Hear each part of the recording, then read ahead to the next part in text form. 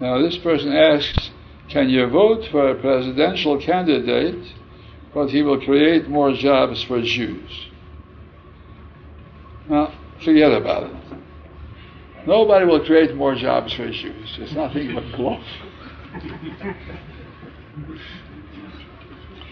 As I said before, people ask me for whom I'm going to vote.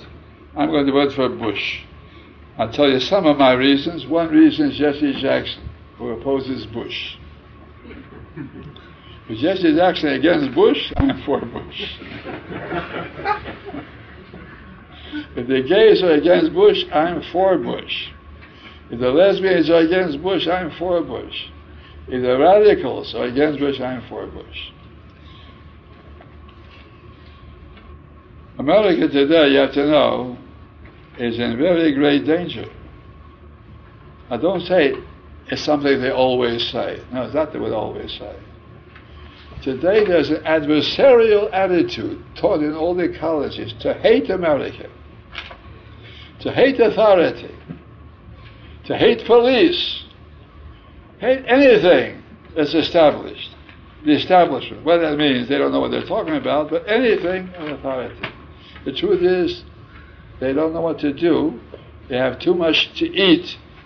They have too many luxuries, and they're looking for some excitement or wildness, and therefore the idea of fighting the country, fighting America, belittling capitalism, saying that America is the most wicked country in the world. They took a vote, census among students, who were the worst men in history, or modern history. So the first was Hitler, Baruch Hashem. Second was Ronald Reagan. Second worst man. Gaddafi. All the others are at the bottom of the list. But Reagan was the second worst man in today's history. That's what they teach in the college. We're in great sakana today. And these wicked people that are studying on the college campuses, what are they doing there? They're wasting their time, and our money goes into it. They're going to be the judges, and they'll be the college professors in the years to come. We have a great whirlwind to reap, chas v'sholem, in the years to come.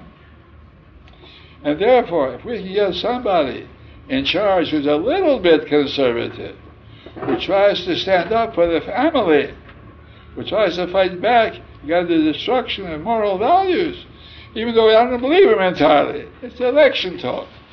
It's a campaign talk. But at least he talks the right kind of words, then that's the man that we have to vote for.